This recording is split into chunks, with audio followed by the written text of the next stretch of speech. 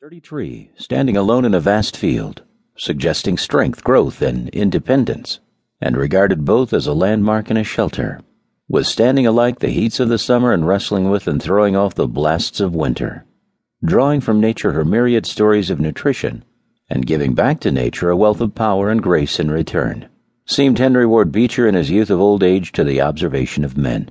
Original orator, advocate, poet, humorist, agitator, preacher, moralist, and statesman. The greatest preacher of modern times, possibly of all times. The man was one of the wonders of America, one of the marvels of the world. Henry Ward Beecher's career has been phenomenal for the activity and variety of its achievements. Coming from a long line of mentally alert and physically vigorous ancestors, he was richly endowed with the qualities going to make up the highest type of human nature. He was handicapped only in being the son of a man whose fame was worldwide. A preacher of such intensity of spirit and eloquence of expression that he stood at the head of, if not above, all of his contemporaries. Yet, while Dr. Lyman Beecher will always hold an honored place in American history and biography, who can deny that his fame has been far outshone by that of his brilliant son? It may be truly said, therefore, that Henry Ward Beecher won a double triumph. He emerged from the contemplative obscurity in which he dwelt, behind the shadow of his father's greatness, and he lived to see his own name emblazoned more brightly and engraved more indelibly upon the records of time than that of his noble father. He was born in Litchfield, Connecticut, June 24, 1813.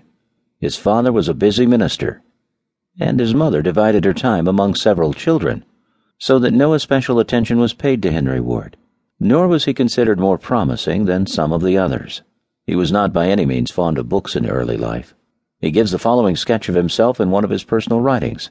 A hazy image of myself comes back to me, a lazy, dreamy boy with his head on a desk, half lulled to sleep by the buzzing of the great blue-bottle fly, and the lowing of the cows, and the tinkling of their bells, brought into the open door across the field and the meadows.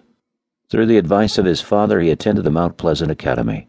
Afterward, he attended Amherst College, where he graduated in 1834. During his last 2 years of school, Beecher followed the example of many another young man, who has since attained eminence in his chosen profession, and taught in district schools. With the money thus obtained, he laid the foundation upon which he built the splendid superstructure which is recalled at the sound of his name. Dr. Lyman Beecher, meanwhile, had accepted a professorship at Lane Seminary, Cincinnati, and having decided to follow the ministry, the son went west the same year and began the study of theology under his father. He finished his course 3 years later, married, and accepted the first charge offered him, a small Presbyterian church in Lawrenceburg, a little town on the Ohio River near Cincinnati.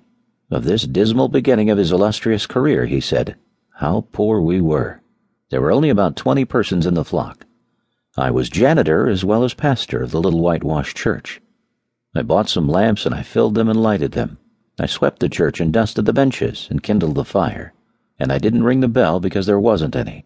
Did everything, in fact, but come to hear myself preach. That they had to do." It doesn't occur to me now that Lawrenceburg was remarkable for anything but a superabundance of distilleries. I used to marvel how so many large distilleries could be put in so small a town, but they were flourishing right in the face of the gospel that my little flock and I were preaching in the shadows of the chimneys. My thoughts often traveled back to my quaint little church and the big distilleries at Lawrenceburg. Well, my next move was to Indianapolis.